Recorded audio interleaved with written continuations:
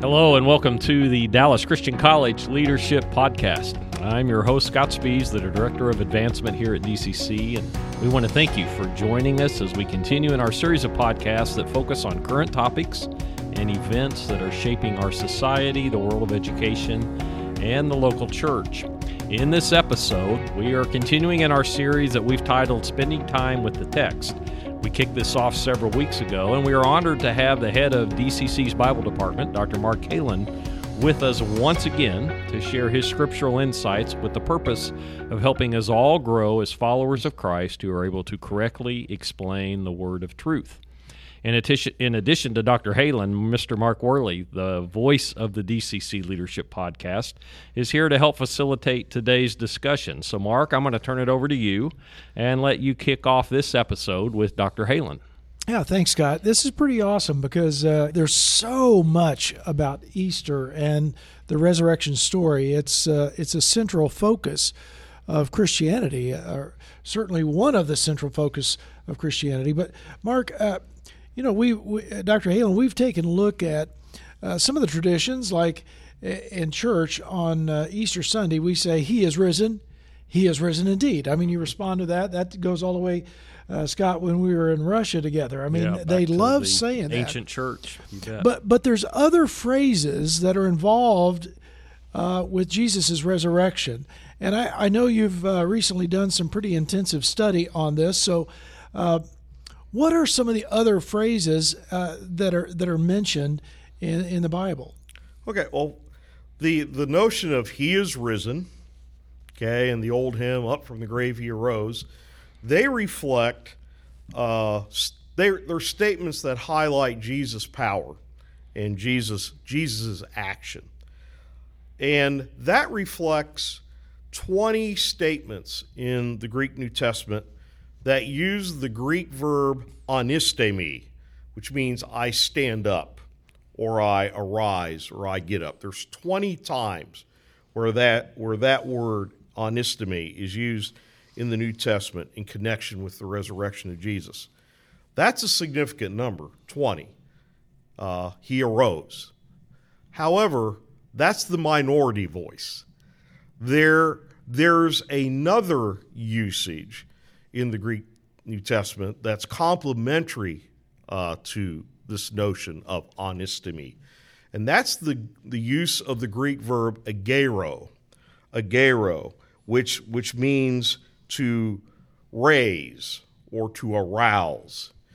And it is significant that there are 31 uses of agero which are in the passive voice, which means he was raised or he is raised. So I know this is going to send shivers down the spine of many of our listeners. We're going to have to go back to English grammar class in high school. Okay, active voice is when the subject does the action. Mark Worley barbecues the brisket. Amen. Passive voice is when the subject receives the action.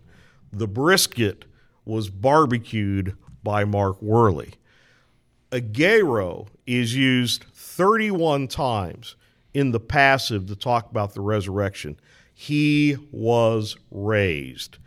Another additional 20 times we see God raised Jesus. God raised the Son. In fact, some of the more familiar phrases we have in the Gospels in a lot of our English Bibles actually kind of cloud this. For instance, most English translations in Matthew 28:6 says something like, "He's not here, for he has risen. As he said, come see the place where he lay." More literally, it should be rendered, "He's not here, he has been raised. Come see the place where he lay." Mark 16:6, I think, is really interesting if you translate it with the passive, because then it's, instead of saying, you seek Jesus of Nazareth who was crucified, he has risen, he's not here.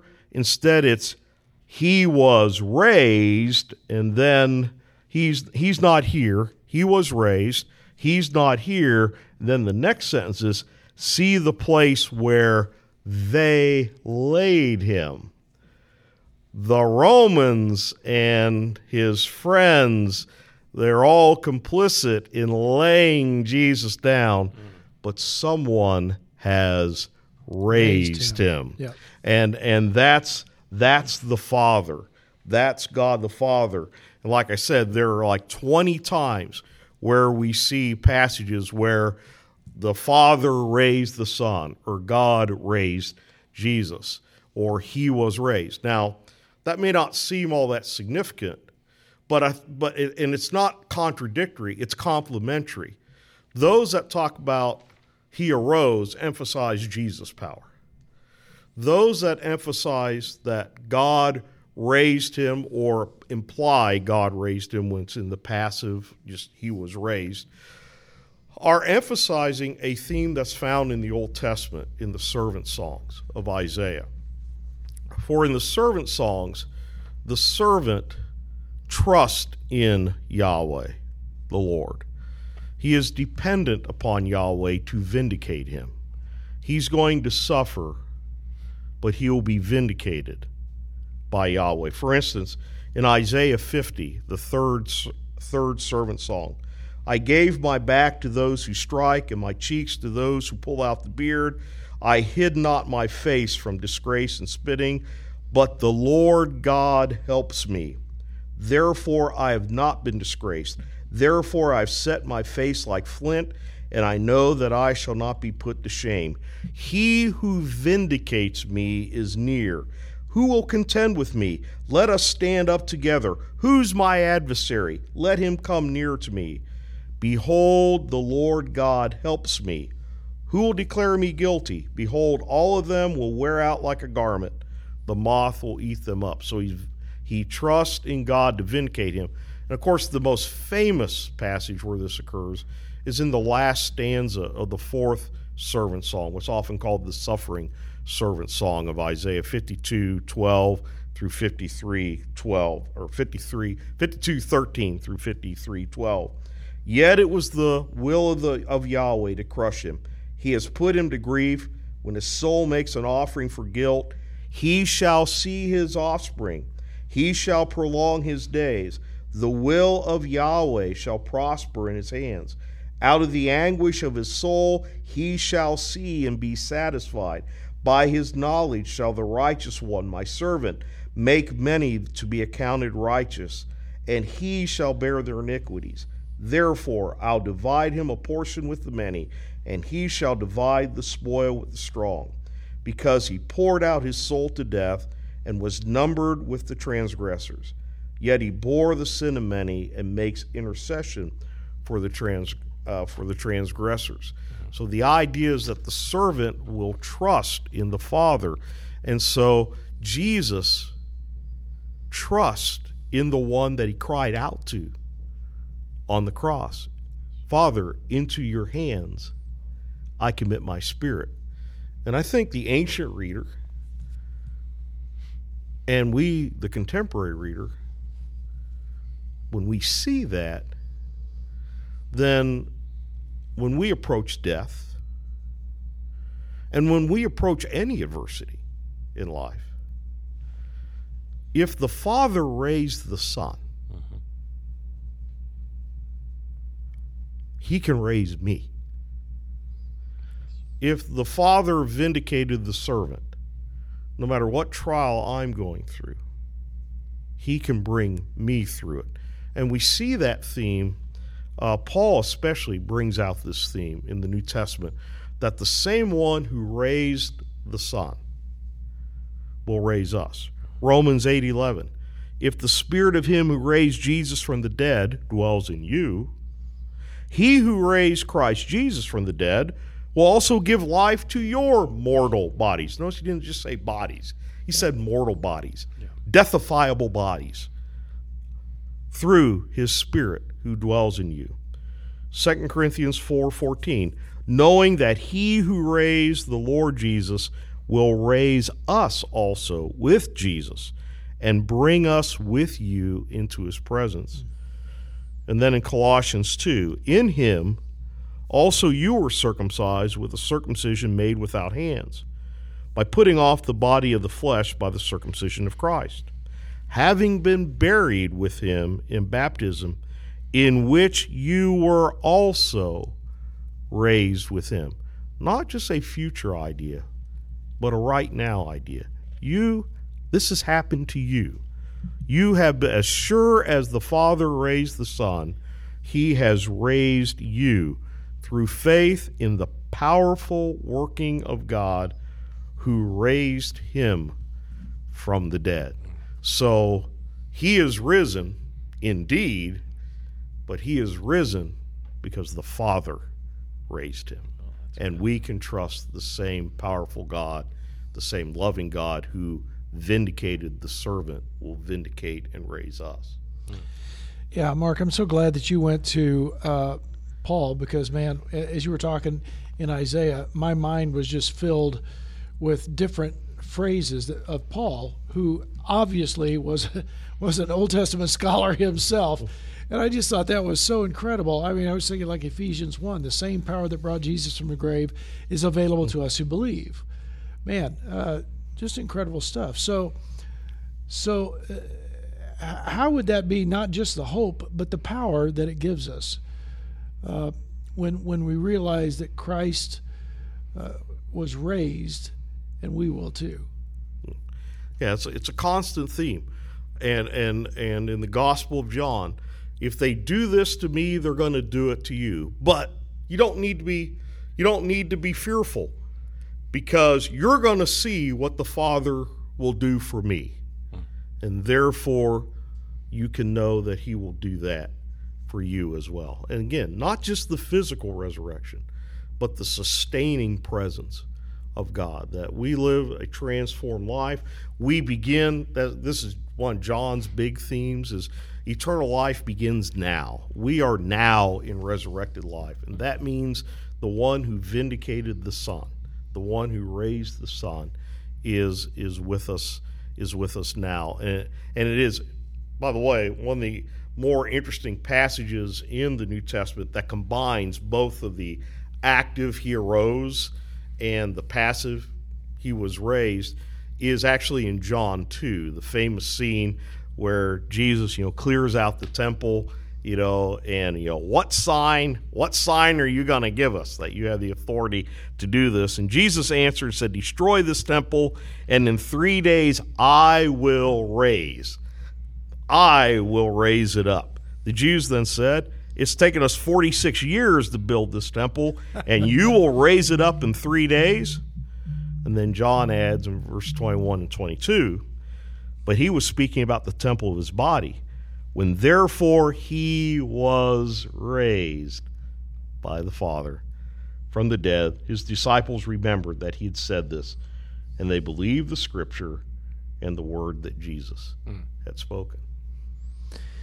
Yeah, that's an interesting concept, and we were talking about this a little bit earlier, Dr. Halen, about this idea of did God raise Jesus, or did Jesus raise himself?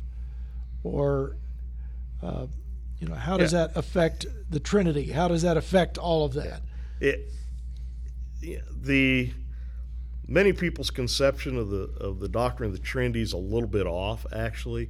Many people think, with shorthand thinking, that, okay, it's 3 in 1.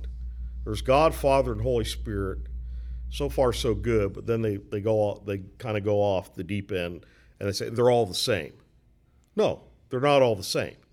If they're all the same, then these 50 texts that talk about Jesus being raised or the Father raising don't make any sense. God didn't raise himself, nor does the baptism narrative make sense. Who is talking to Jesus at the baptism? Who is Jesus talking to in Gethsemane? The doctrine of the Trinity is that they are one in that they are united, but they are 3 separate personalities who are united in their godness, in their divinity, but they are 3 separate entities, 3 separate personalities. And by the way, maybe a subject for another day, I think that's one reason why Paul often in 1 Corinthians uses Trinitarian language when he's talking about the unity of the church, that we are united, we are one, yet we have differing gifts. We are united, yet we must work together. And he uses Father, Son, and the Spirit in those contexts to say no member of the Trinity is lording it over the other one, saying it's all about me, which is what the Corinthians were doing. It's all about me. It says, no, you need to act like the Trinity, where they're working together for a common purpose. Yeah, again, I was thinking about Ephesians there as well. One Lord, one faith, one baptism, one God who's over all. Yeah. So God, in the 20 texts that you mentioned, God raised him from the dead. That would be a pretty powerful moment that God has done. And Paul in Romans indicates he does it by the Spirit. He implied that he did it through the Holy Spirit, because he said, if the Spirit of Christ dwells in you, okay? And so all three were working together in this momentous event that is the center of our faith, the resurrection. And I always like to point out to people that it is a comforting and a powerful thing to remember that all three personalities in the Godhead, in the Trinity, are working for your salvation. They have that goal in mind. Okay? So you have endless power accessible to you if you will but accept it and use it. Yeah. There's that Ephesians 1. Paul says, I pray that the eyes of your heart would be enlightened in order that you might know the hope to which he has called you. And that's incredibly empowering to have that much hope, Dr. Halen. Powerful. Yeah. I love it. This has been a great conclusion to our spending time with the text series, and coming on the heels of the resurrection that we celebrated yesterday. It just gives it a fuller meaning. So thank you, Dr. Halen, for sharing that. We hope that you, our listeners, have enjoyed this episode of the DCC Leadership Podcast. You can check out other episodes on many different platforms, including Apple Podcasts, Spotify, Google Podcasts, Overcast, and Podfriend. If you'd like to learn more about Dallas Christian College, our degree programs, and the scholarships that we have available, you can check us out at www.dallas.edu. Until next time, stay safe and healthy. Keep looking up. We're going to get through this together with God's help and through His power that is at work within us. Take care. Have a great day.